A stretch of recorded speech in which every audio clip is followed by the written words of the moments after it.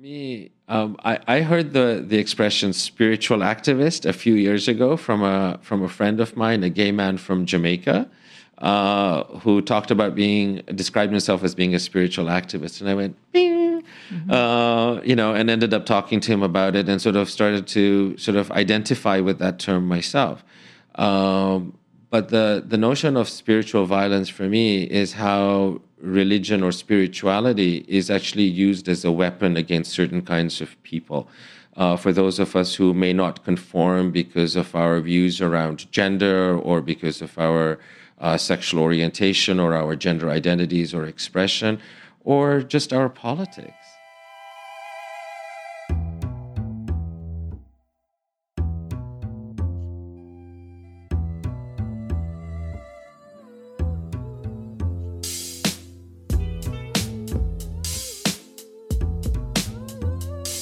The concept of spiritual inclusion becomes a vital lifeboat for minority individuals who struggle to reconcile their expressions of identity, be it sexuality or gender, with their religious beliefs.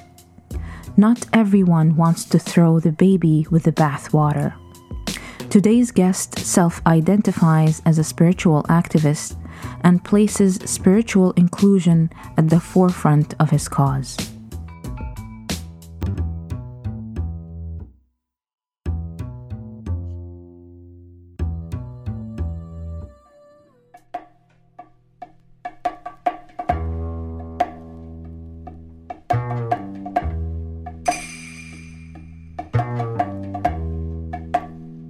Welcome back to another episode of the Soul Space Podcast. We are your hosts, Adrian and Thal. On this episode, we are joined by El-Farouk Khaki, a refugee and immigration lawyer, public speaker, and human rights activist. We explore the toxicity of dogma and how religion can be used as a form of spiritual violence. El-Farouk shares with us his vision for a more inclusive and tolerant Islam. In 1991, El-Farouk founded Salam, queer Muslim community, and in 2009, he co-founded the Al Tawhid Juma Circle, the Toronto Unity Mosque.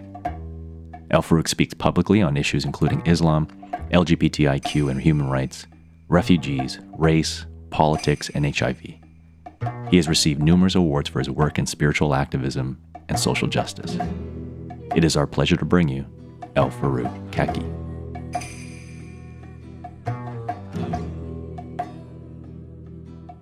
El-Farouk, welcome to the show. Thank you. Nice to be here. I wanted to ask you right off the bat is the meaning of your name and how to properly pronounce your name. So I pronounce my name as El-Farouk, but I think its proper pronunciation would be more like El-Farouk. And it comes from the Arabic word furqan, for criterion. So El-Farouk is the one who can tell right from wrong. It sounds like an appropriate name for... It's sometimes burdensome. Yeah, I hear you there. When the name is like, there's a lot of expectation. Absolutely. Yeah. So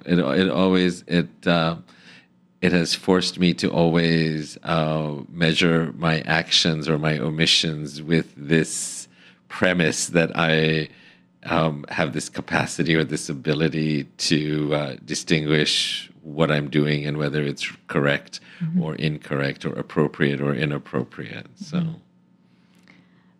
So we'd like to start maybe with your early experiences with spirituality and religion, maybe spiritual orientation in childhood, if any, and sort of how did you end up doing what you're doing?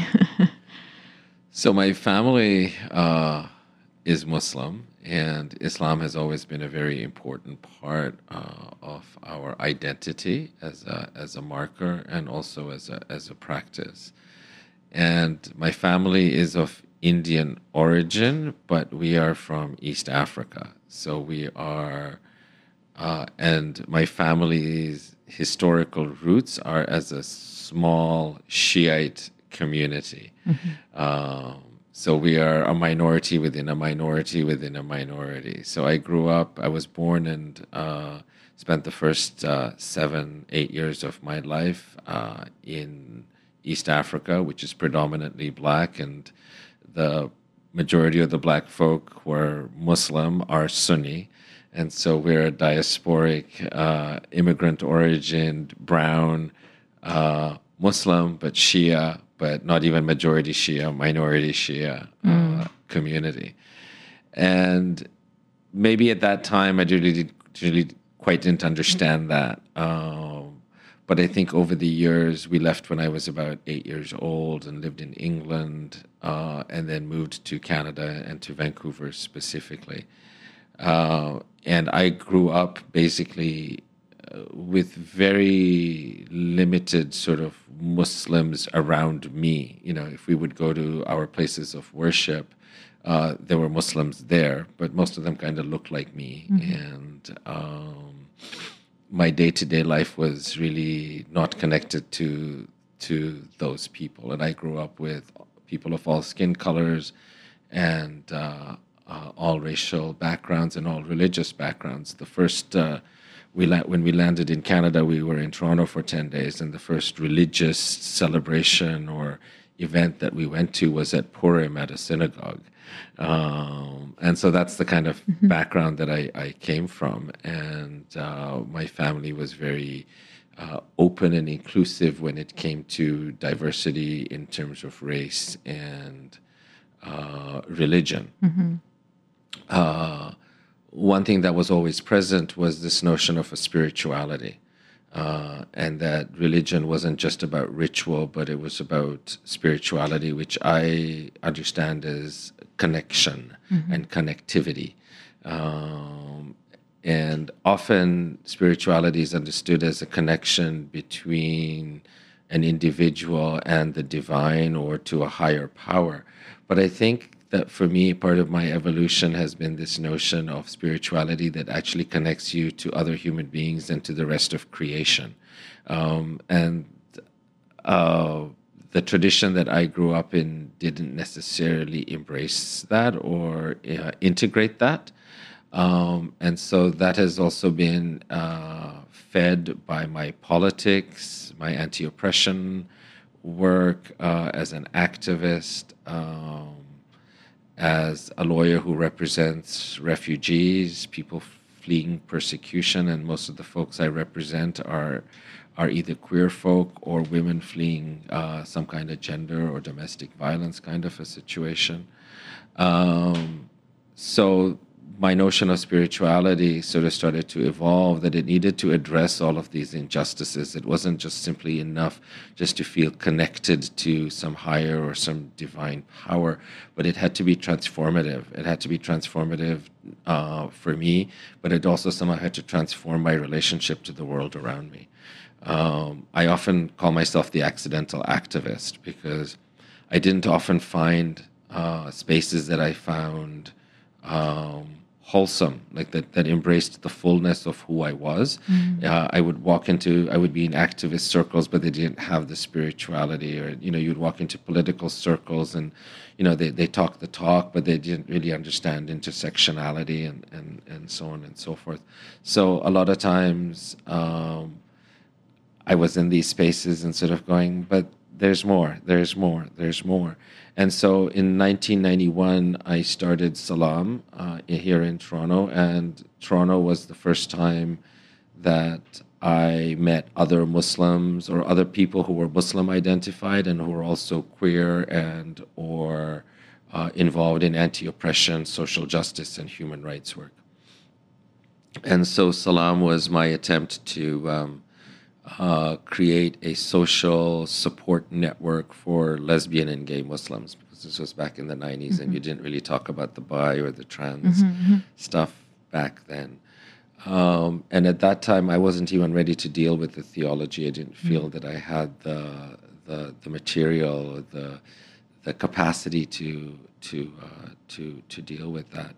And that's been part of my own sort of growth and my journey. And so I've even come to this conclusion that a lot of our social justice movements and our political movements are unsuccessful because they don't actually embrace our spirituality and the notion of our own transformation as we are working to transform the world around us. And so if you're starting out as a hollow vessel, how can you fill anything else? And so this, entrenched me further into seeking a spiritual connection that embraced all of these sort of different elements of myself, which includes, being a social activist and a human rights advocate. Mm-hmm. Yeah, that's a beautiful connection to. We did an episode with Andrew Harvey recently, and he coined the term, I believe, sacred activism. And so, looking at activism that's not divorced from a spiritual connection, sort of fueled by spiritual practice, and something that there is acknowledging the mystery that is also, sort of underneath all the active, the great work that's coming out of activism, but not forgetting that there is that connection that you're pointing towards. Yeah. How did that the first few years go for you when Salam was created? I'm really curious the early challenges. What were some of the big obstacles when you had the idea to actually opening the doors? Oh, the challenges were multi-layered. Technology was a challenge, right? This was back in the early 90s. Not everybody, there was no cell phones. And, people had these little answering machines at home that you had to press and play, and you couldn't, retrieve them from somewhere else and so on. And so at one point we had a contact list of about 60 to 80 people.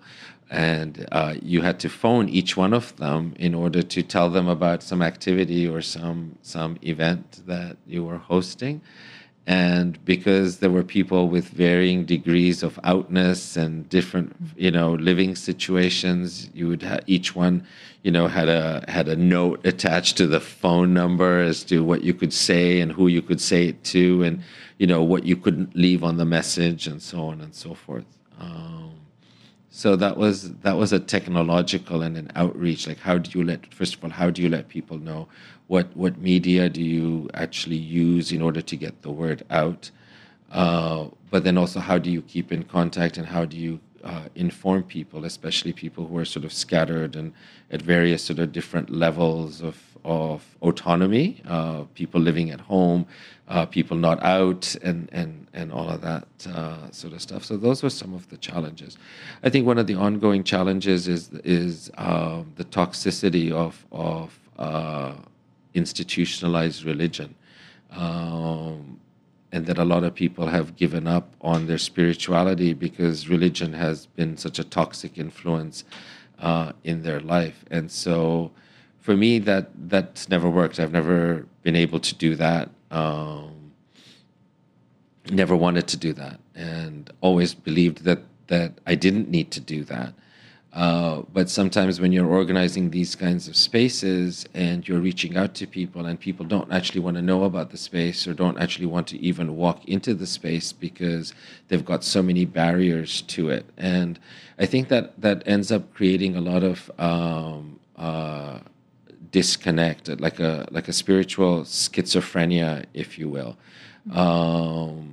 And I think that a lot of our issues that we face are that people have so disconnected, not just from religion, but also from spirituality, because often spirituality is vested in a religious tradition or in a religious path. And when that spirituality has been stripped away, all you're left is religious toxicity. And so even convincing people that this might be a safe space or a healing space for them to try to connect their histories and their stories, and that they don't have to make a choice, it continues to be a challenge even now.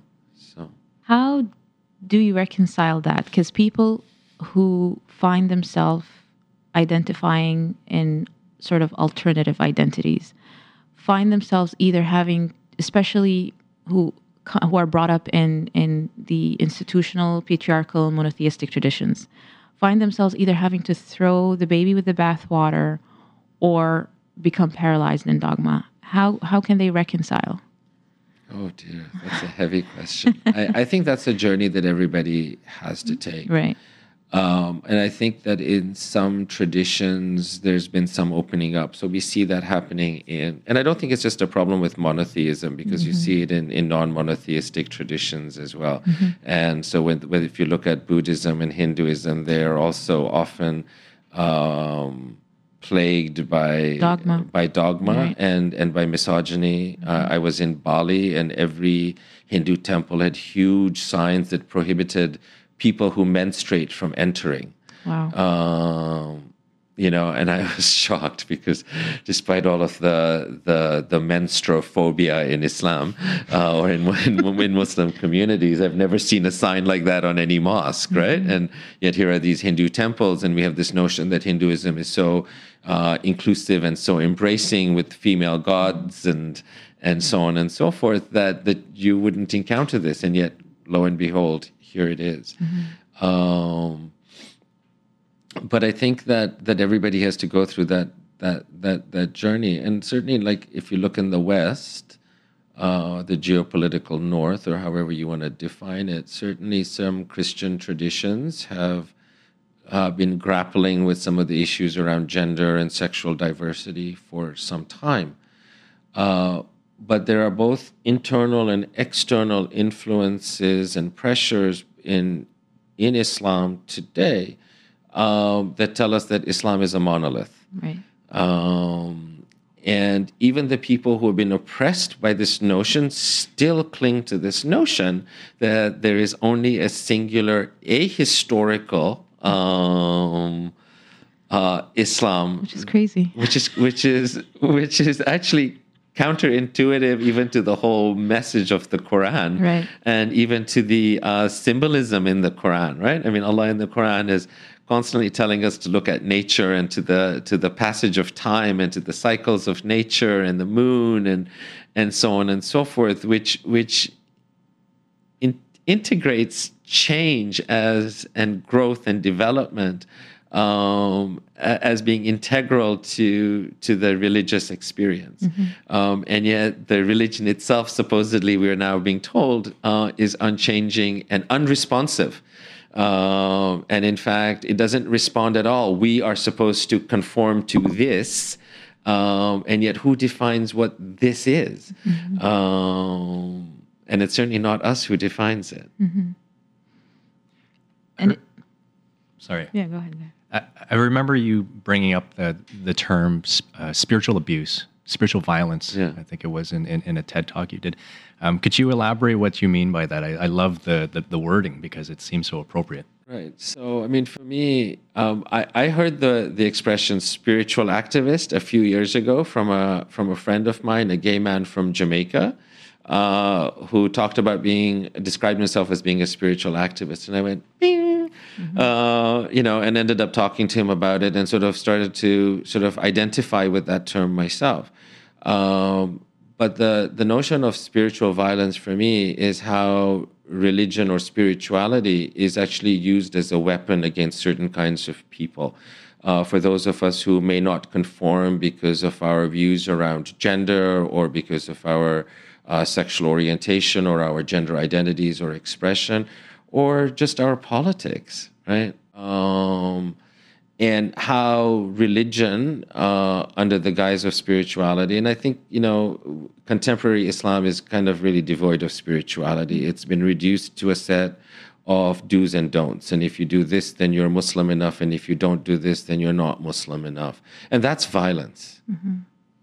Right? Because who is determining this? Who is judging this? And in the Sufi path and in the Islamic tradition, we have the 99 most beautiful names of God, and God is the judge, not you, not me, not somebody else. And there's a whole body of tradition and literature that dates back to the Prophet that talks even about diversity of opinion and practice, even at the time of the Prophet. But all of these narratives are, unpopular to the contemporary discourse, and so they're pushed aside. They're not discussed, and they're marginalized because they're just not convenient. So the whole idea of spiritual abuse is how religion is used to bludgeon us rather than to liberate our hearts. So in my work as a refugee lawyer, Yeah. and I primarily represent the majority of the cases that I present are either based on sexual orientation or gender identity or expression or gender. So everything from, for the gender stuff, it's forced marriage, domestic violence, a lot of female genital mutilation. But over the years of doing this work and listening to people's stories, and I've represented people from about 120 different countries, so from all religious and non-religious and racial backgrounds and so on, is how religion and spirituality are used as these weapons to bludgeon people, right? And so we talked about that within the Muslim context, but I've seen it sort of universally. Women can, and I think that not all gay men are visibly gay, but most women are visibly female from birth. And the way patriarchy and misogyny and religion intersect is how women's bodies are controlled and how girl children, are controlled and limited. And told that they're not worthy. You're not worthy to lead prayer. You're not worthy to be in this space. You don't have the capacity or the ability. And so this kind of hierarchy is created within, this gendered hierarchy is created within our theology and within our religious spaces. And to me, that's abuse. That's a form of violence right there, to say that you are not worthy, that somehow you need to be confined in a particular space, or you need to... Even women's voices, like your voice. Your voice cannot be heard, right? Yeah. And so on. So to me, even if you don't recognize this as abuse or as violence, it is, right? And so... I just presented a case today. My client was a Muslim woman from West Africa. And I remember having this conversation with her because it's a question I have to ask my female clients who are alleging domestic violence, is if they were raped during the marriage. And the notion that they can be raped by their husband is actually something that they sort of look at me and go, what? And I'm like, yeah, so if your husband forced you to have sex against your will, that's also rape because it's your body and you have to consent. And yet, even within some Muslim theological constructs, there's no concept of marital rape, right? Yes, absolutely. Yeah. So to me, that's a form of violence. And so these are the kinds of things that sort of have informed me in the development of my own theology, and how our relationship to God and ourselves and to religion and our spirituality has to be transformative and has to liberate, because this is violence, and surely our spiritual tradition doesn't teach us violence as a vehicle for closeness to God's creation. Yeah, and it shouldn't be a source of pain and separation and trauma, and take away people's lives, really, not allow people to thrive as human beings. Well, and that's exactly what it does, right? It suffocates our growth as human beings. And if we are all created in God's image, then how does this violence allow us to reach our fullest potential? It doesn't. In fact, it constricts us and confines us and denies us that growth. Absolutely. Keeps us small. Yeah. Yeah. And separated. Yeah. And the separation is also separation from ourselves. And I think that's where all the anxieties and depressions and the mental health issues that arise. Right. Not only in the queer communities, it's everywhere now. Everywhere. It's everywhere. Yeah. Pervasive. Yeah. There's so many layers to this. I'm thinking also like the psychological layer, for people to be so complacent and to just download and accept, and not question, is one layer. And then there is it's just the black and white way of thinking. And it seems like if there is no spirituality, then people have no sort of direction of growth. So there is no spiritual growth, and then there is no psychological growth. And so then there's no emotional growth. I really don't know where I'm going with this, but it's There's a whole idea. Paralyzing. It is, and there's a notion of being unworthy. Right. Right. So I was talking to a friend of mine who comes from a South Asian Muslim background, and I said, "Do you celebrate Eid?" And she said to me, "I don't practice, and so I don't think I deserve to celebrate Eid." And I said, "You celebrate Christmas." And I said, "What makes you worthy to celebrate that?" Right. And so it's really also interesting how people compartmentalize, you know. And so she can't celebrate Eid because she doesn't fast, but she's got a Christmas tree, and you know. It's and maybe also the notion of the divine as you know, someone up there that's going to zap you, and you're not worthy of that. Connecting to that God is also problematic and psychological and spiritual abuse too. So, you know, now we get into language around decolonizing, right? And decolonizing our faith tradition, because the notion of God anthropomorphized into a male human form is not something that's actually intrinsic to Islam, right? Even the word Allah has no gender, even though Arabic is such a gendered language. The word itself is actually has no gender. It's an irregular word formation. And so the notion of God as male is not something that comes intrinsically from Islamic theology. Right.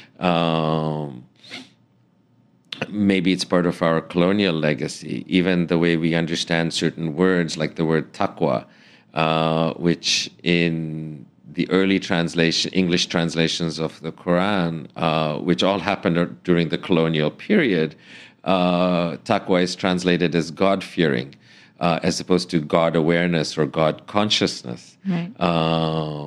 And yet this notion of fearing God, which may or may not have come from a Christian European sort of paradigm, is now so much embraced by people within the Islamic tradition. And I don't think it's actually intrinsic to our tradition, but it's just adopted, embraced, and unquestioned. Right. And it's very, it's like a tool that's used for self-abuse almost. And speaking of the divine name and gender, wasn't it Ibn Arabi, like one of the early Sufis, that referred to Allah as also Hiya, Huwa? You can call him Huwa, you can call her, you can him or her. He said that. So he did, and there's in a variety of different Muslim traditions over the years, particularly within spiritual explorations, the feminine, quote unquote, aspects of the divine have often been embraced or talked about and theorized over, and so on. And even with the 99 names, the Tao of Islam is an interesting book. I found it very, very heavy reading. But, you know, it embraces and explores the notion that the 99 names, and this is an old historical tradition within the Islamic history, that the 99 names are the names of beauty and the names of majesty. And the names of beauty have what we would traditionally describe as more feminine qualities, and the names of majesty as more traditionally masculine qualities. Again, we're projecting our own binary limitations, but what it does open up is this notion that God is not male, and that God has no gender. And so that's why also at the Unity Mosque, as we've made an explicit choice to, in our English materials, to refer to God in a diversity of genders, and our formats tend to prefer feminine pronouns for the divine, simply because any pronoun you use is going to be inaccurate and insufficient. So because everyone's insufficient and inadequate in one side, Islam is very big on the mizan and on the balance. So we're just trying to balance it out by using another pronoun, which is equally inadequate. Right. And I feel that this concept is serves well too in the mainstream circles. I think if people open up and, embrace these different, it's not even different. It is intrinsic to Islam. Well, lots of forgiveness will happen. Absolutely. I think that what we have been experiencing is a growing intolerance of diversity within the Islamic tradition. Right. And I don't want to have this rosy image that our pre-colonial or pre-European colonial, because we also have an Arab colonial history as well, right? That it was all perfect and so on. But we can see today historically that even today there are all these different traditions, but the dominant face of Islam is one of monolith and patriarchy. And patriarchy. And I use the examples of the Bamiyan Buddhas in Afghanistan, right? Mm-hmm. That they survived 1,000+ years of Islam, but they didn't survive 15 years of the Taliban. Yeah. Right. Yeah. It's the same thing. That's the toxicity of dogma. It's toxicity of dogma. Yeah. It's the same thing with the Sphinx and the pyramids. These are pre-Islamic monuments. These are iconography. Mm-hmm. There was no intention or desire to destroy any of these. When the Muslims went into India, they didn't destroy Hindu temples. Mm-hmm. They didn't prevent people from practicing their traditions, right? And yet the intolerance that we find today for diversity. And I actually think that if anything, historically in the Muslim tradition, Muslims have been more intolerant of non-conformist Muslims than non-Muslims. Mm-hmm. But even within the Islamic tradition, there has been a notion of embracing diversity. But I think that's being eroded, and I think that has been willfully eroded by political forces. Yes. Political forces, yeah. I think, as a non-theist, like not really identifying with any particular religion, I see this pattern show up in places like science, like scientism, right? Where there's certain beliefs and ideologies that are becoming dogmatic, and people are using that as a form of control to say this is the authority who says this is the correct thing to believe in science, and this is incorrect. And so it seems like it's the church of certainty that people are ascribing to in this modern world. This happens politically too, right? I worked in political staff at Queen's Park, and I'm like, wow, this is their religion, and it's very dogmatic, and it can also change very quickly if it's politically expedient for it to change. Yeah, so I think you're absolutely right when you say it's the tolerance for diversity, but it seems also for the mystery, for not knowing, to admit the uncertainty that, hey, we might actually not really know what the answer is, and to sit in that space and have a capacity for that. Sit with the unknown. But that's also what drives us, right? It is our intellectual and spiritual journeys are driven by wanting to know the unknown. What did somebody say to me? I read somewhere the other day, and I thought it was, magic is something that science hasn't found an explanation for yet. Because I'm a believer of magic, and I do.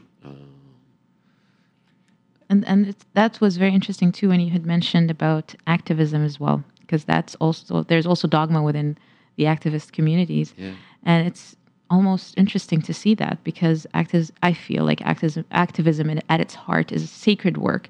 If you're asking for justice and pointing at the wrongs that are happening in the world, how can you not work on your inner self?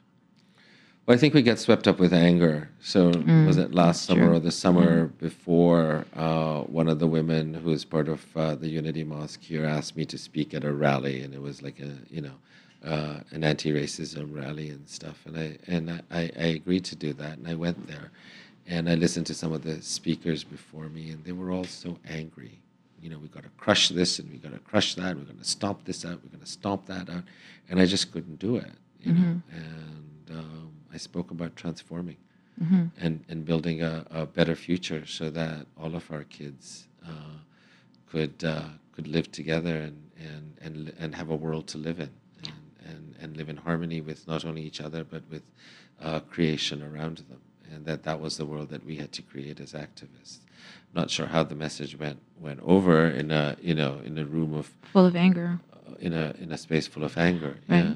I mean, I can ask you that question. How are you not angry with all those intersections, El-Farouk? Oh, I do get angry. I do get angry, Yeah. but at the end of the day, my anger is not going to change anything. Right.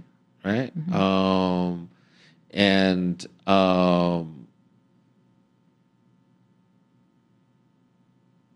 If you're empty on the inside, or you're filled with anger on the inside, how do you change something on the outside, and what do you change it with, and what do you fill that space with? Mm-hmm. Right. So at the end of the day, the work has to start with yourself. And I often speak about the anger is righteous. We have every right to be angry. Mm-hmm. Now, what do we do with it? Mm-hmm. Right? Where do we go from here? How does that work? And if you're just stuck in the anger, there's no movement. There is no transformation. You just replace one structure or one leader or one ruler with another, and then you just keep replicating that same paradigm. And we have seen this in revolution after revolution. We were talking about the Arab Spring before we started our formal conversation today, and we all had such great hopes. I was talking to some clients of mine who are from Iran, and I said to them, you don't know in Iran before the revolution. And the revolution was something that was filled with hope. And it brought 1 million people into the streets of Tehran from a variety of religious and political traditions. It was filled with hope, but it got lost. And it got lost in religion that became toxic, or because it didn't embrace the human condition, and it became stripped of spirituality in its need to have political and social control. Absolutely. Mm-hmm. I want to ask you, what fuels your work in terms of practices? What sort of daily or regular practices that seem to really help keep you going? Because I imagine you're met with all sorts of resistance and challenges, and you need something to keep that energy going. Yeah, I have zikr playing constantly. Mm. I have sacred music playing constantly, mostly Sufi music and native music playing, and that seems to calm my soul. Yeah. Yeah. I need to hug trees more often, but I recommend that. yeah, it's a little bit difficult when it's -30 outside. It's true. It's been a while.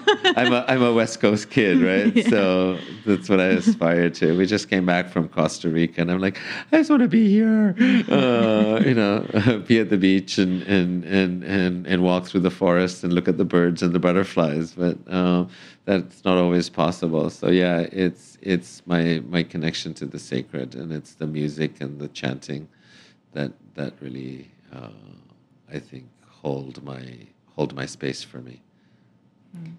I know you regularly attend Durga with Hoi King, doing some of the Sufi practices. I've never actually gone to one. I'm actually curious to hear what's involved in those meetings and gatherings, and I'm quite interested in the practices themselves. Well, when we were talking earlier, you talked about breath, right? And so you actually need to be at a Sufi Durga because breath is so important, and all life starts with breath, right? The Quran says that all life starts with water, but creation starts with God's breath being blown into us. For me, I really like the Durga space because I end up, like with the Unity Mosque and other spaces, I often end up being sort of central to that space. What I like about the Durga is I can just be a student in that space. So, was that your question? I was curious to hear you describe what it's like to attend one for listeners that have not had experience either. And okay. So the Durga is basically the school of our teacher, and in some Sufi traditions, the teacher is called a sheikh. In the Rifa'i Sufi tradition, we call our teacher Baba, which means father. And we begin by sitting in a circle, and he delivers his sohbet, which is a lesson or a teaching. And he always tells us that this is the most important part of the evening because it's basically where we are toned and brought into common space, right, through his teaching. And our Baba is fairly informal. Other communities are more formal or more vested in cultural or ritual and so on and so forth. But he's quite open to people asking questions, and we laugh and we engage in conversation. But he is the teacher. We are in class, and that lasts for about 2 hours. And then, depending on the time of the year it is, we will then say our communal prayer, our ritual prayer, Muslim ritual prayer. And after that, we begin zikr. And the zikr comes from an Arabic word that means remembrance. And Allah in the Quran says, prayer is good, but remembrance is even better. And so a dervish is called upon to remember God at all times in all things. And to see God manifest in all things all around us. And so the zikr is the chanting of the divine names. We chant La ilaha illallah, which means there is no God but God. And I think essential to that is the understanding that that small God is not just an idol or an icon, but the idol and the icons that we hold in our heart. So whether it's money or it's a person or it's our job or it's our art or whatever it is, those are the idols or the icons that we hold in our heart, and we have to break those idols and those icons because there is only one reality, and that we're all joined in that reality. So that's the foundational remembrance, and then there are other remembrances. So we chant Allah as the name of God, and Hu, which is in Arabic means he, but it is the remembrance of the breath, and the secret name or the sacred name of the divine that we remember each time we breathe. But it's orchestrated as part of the practice, so that it is done in community and ritualized. And we do that for about 90 minutes, and then we eat. Because by then you worked up an appetite. So that's part of my therapy, right? So I find the Unity Mosque to be very therapeutic, but because of my position and location within it, it's a different space for me than when I come into Durga, where I'm a student and I can just actually sit and just be present without having to be active, Does everybody do the whirling, or is it just the dervishes that are performing the movement? So the whirling is a ritual that's present in some Sufi traditions and not present in others. And our teacher, our Baba, is part of a sacred lineage from two different Sufi traditions, the Rifa'i and the Jarahi. And the whirling is a historical ritual component of the Jirahi lineage. And we used to have whirling, but not very often. So our Baba's son and his wife, they both whirl, but we didn't have it very often because we didn't have a lot of people within our community who knew how to whirl. And that's changing because now there's more and more people, and we get people go for classes. So classes are offered every Saturday before the Durga, and so people are going for classes, and so we're starting to see it happen more and more often within our zikr ceremonies. I'm so curious because to me it seems like the movement practice is like sort of the yoga in other practices where the body and the mind, actually there's a component where it's not just through. So Muslim ritual prayer is yogic, but we don't recognize it as such. And I've had friends who practice yoga who've come into Muslim space and joined us in prayer and said, this is very familiar. This is not foreign. But Muslims don't conceptualize our ritualized prayer as being a yogic practice. And I think that's our loss. The practice of zikr, depending on which community, can also has movement, and that also is combining the body, the spirit, and the mind in movement. The whirling for me is very interesting. Thal, you and I were talking about Umrah and Mecca. And when we went in 2011 and we were staying at the hotel and we were overlooking the Haram Sharif, the mosque in Mecca, and there was never a moment in the day when there were people who were not doing their tawaf, their circumambulation of the Kaaba. And I remember thinking, and because people are wearing, a lot of the men are wearing white, and some of the women are wearing black, and then other colors. I'm a sci-fi fan, so I looked at this and I went, my God, it's like looking at the Milky Way. It's like looking at a galaxy that's constantly whirling. Right? And it's whirling around this center point, this black box that's in the middle. Could be a black hole in the middle of the universe or in the middle of the galaxy. And it's all whirling around that. And the dervishes, when they're whirling around their heart as the center point, because the heart is the seat is where God sits, right? And so all of these movements, whether it's the dervish that's whirling or the pilgrims that are going around the Kaaba, or the Earth going around the sun, or the galaxy spinning, we're all turning towards the heart. We're all turning towards the core, right? So I really see a connection between what's in the universe out there and the microcosm that's in the Durga, and the further microcosm that's within each of us, within our bodies. That's beautiful. Yeah, I mean, you mentioned, to you, spirituality is underneath that is the connection, and seeing the connection from all scales, whether it's the large cosmos to you as an individual, just even looking at your body as a cosmic representation. Absolutely, and our bodies, and actually Baba often talks about this as well. Our bodies are so complex. I mean, they're a universe in and of themselves, right? And yet we don't recognize that. We take our bodies for granted, abuse it, and neglect it, and forget it, and do all sorts of things with it. That's true. How can you get angry if you think about all those things? That's true. Yeah. Yeah. I think anger is part of the human condition. Of course, yeah.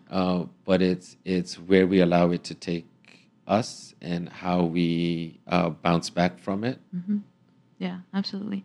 I mean, I'm thinking about, people young Muslim people that identify as queer and who are really, really struggling mentally, and probably thinking about walking away from the religion because they feel they're not accepted.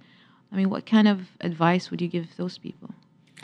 Don't let other people tell you who you are or what you are. Learn to define it for yourself, and embrace your spirituality is innate to us. And why should we have to choose that because it doesn't fit with somebody else?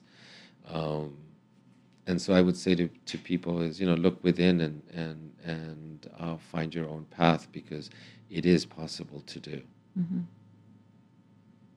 What is your vision for the future of Unity Mosque and beyond? I guess all the other manifestations that branch out of that. I want to subvert the planet. What's your master plan? I would, the idea for me of the Unity Mosque is to transform the face of Islam. Not everybody is going to end up at Durga. And it's always been that way. Not everybody has a calling to center stage a spiritual connection, right? But everybody has spirituality. Everybody has a need for connection. And I don't think it's a small coincidence that a number of people who come to my durga actually started coming to Unity Mosque first. And some of them don't come to Unity Mosque anymore, but they found their way from there to the durga. My hope for the Unity Mosque is that its vision of inclusion and of a shared humanity and a cohesive spirituality is something that continues to be disseminated, and that similar spaces start coming up in different places. I'd like to see this as a globalized movement, and we're starting to see more and more spaces like this coming up in different parts of the world. Of course, in some parts of the world, it's not actually safe for these spaces to exist or to exist publicly, and it's not going to be possible. Which is also why our sermons, our Friday services, are broadcast through Facebook Live, and we actually have an international congregation, and every Friday there's people from Kenya and Ireland and places in the States and across the GTA who for some reason can't get down to the physical location and so on and so forth, who do access the service. And because the service is then the recording is kept on the Facebook group, I will often go back and check and see that something's been watched 200 times or 150 times and so on and so forth. So it's my hope that people their mindset and their understanding is also being transformed. And one of the things that I always say to people is that if you want to try to start a community in your own physical location, we're here to help you start that. Mm-hmm. And the Protestant Reformation started with people taking back their Christianity. And so the Unity Mosque is hopefully a vehicle for people to take back their Islam. And one of the interesting things that you had mentioned, because we attended the Unity Mosque prayer last Friday, and one of the things you mentioned was that the space itself, there are a lot of Jewish people that practice too, right? So that was interesting to see that too. Well, not everybody who comes to the Unity Mosque is Muslim identified. Yeah. And so for me, this speaks to the potential transformative capacity of a space like the Unity Mosque, because I'm not trying to convert people. Exactly. I would like people to come and feel better about themselves and find their own connection. And if that connection is through Islam, that's fabulous. And if it's not through Islam, then Allah in the Quran says not everybody is meant to be Muslim. And that even religious diversity is part of God's plan. It's mentioned that, or else I would have created you all just one type of people. Absolutely. So I don't actually know when people come to the mosque whether they're Muslim or not, unless I happen to know them, right? Most of them are, but some of them are not, and some of the folks come from mixed religious backgrounds or mixed families, or have Muslims in their extended family.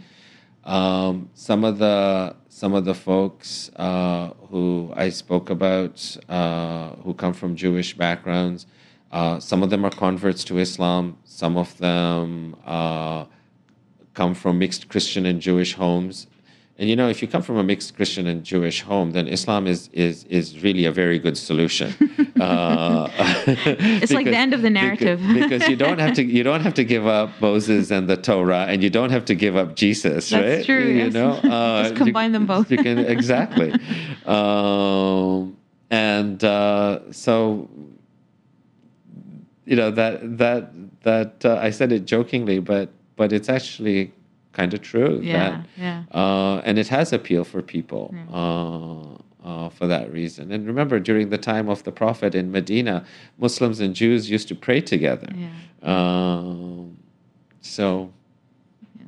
Oh, there's so many We're beautiful not doing stories. anything. Absolutely. We're not doing anything new. We're just reclaiming our past that other people have tried to pretend never existed. Right. Yeah. And at the same time move forward. I think this is the element or the essence of Islam that I think the fundamentalists forget, that it is organic and it is responsive. Even the history of Islam, the Quran was revealed over a 23-year period to the Prophet Muhammad because it was in response. It wasn't, here it is, now conform, which is what we're told Islam is today. But it is not the history of Islam. It is not even how Islam came into the world. It came into the world as a response to the need of people and of society. I think people confuse the concept of surrender with conformity, maybe. Yeah, who's the surrender to? Yeah. Is the question. Because usually the people who are telling you that you need to surrender, they'll tell you to surrender to God as they understand God and to God's word as they tell you to understand it. Whereas, true surrender is a very deep way of being, and it's about a connection with yourself, really. Yeah. Yeah. Well, if Allah is closer to you than your own jugular vein, then, you need to look inside as well as outside at the same time. Absolutely. Anything that you wanted to talk about that you haven't had the chance to talk about, or any question that you would have liked to be asked? Because you've always been out in the media for 20 plus years. Yeah, no, we talked about psychotherapy and so on, and I think that a large part of this, some of the crisis that we see and the dependencies that we see in the world around us, I think it comes from this schizophrenia, this compartmentalization of our physical, sexual, spiritual, and emotional beings. And so even the name for the Unity Mosque, it's Tawheed. It's unity, it's oneness, but oneness is not sameness. Right? And I think that whether you find it in Islam or you find it through any other tradition, finding that sense of balance and that connection to yourself and to the world around you, I think is what's missing for many people, and it's what causes all this dysfunction in the world around us. Absolutely. Thank you. Beautifully said. Thank you. Thank you very much for your time. Da, da, da, da.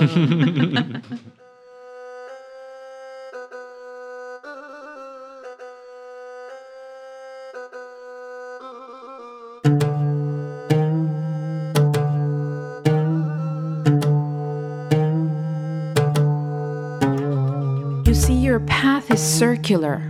It is not linear. You will go back. You will always go back to places and smells. You will feel the unfelt. It is okay. Open your heart. Walk with your madness. This is progress, maybe. Be wary when the questions dissipate. Be wary when you have answers. Be wary when you say, I know.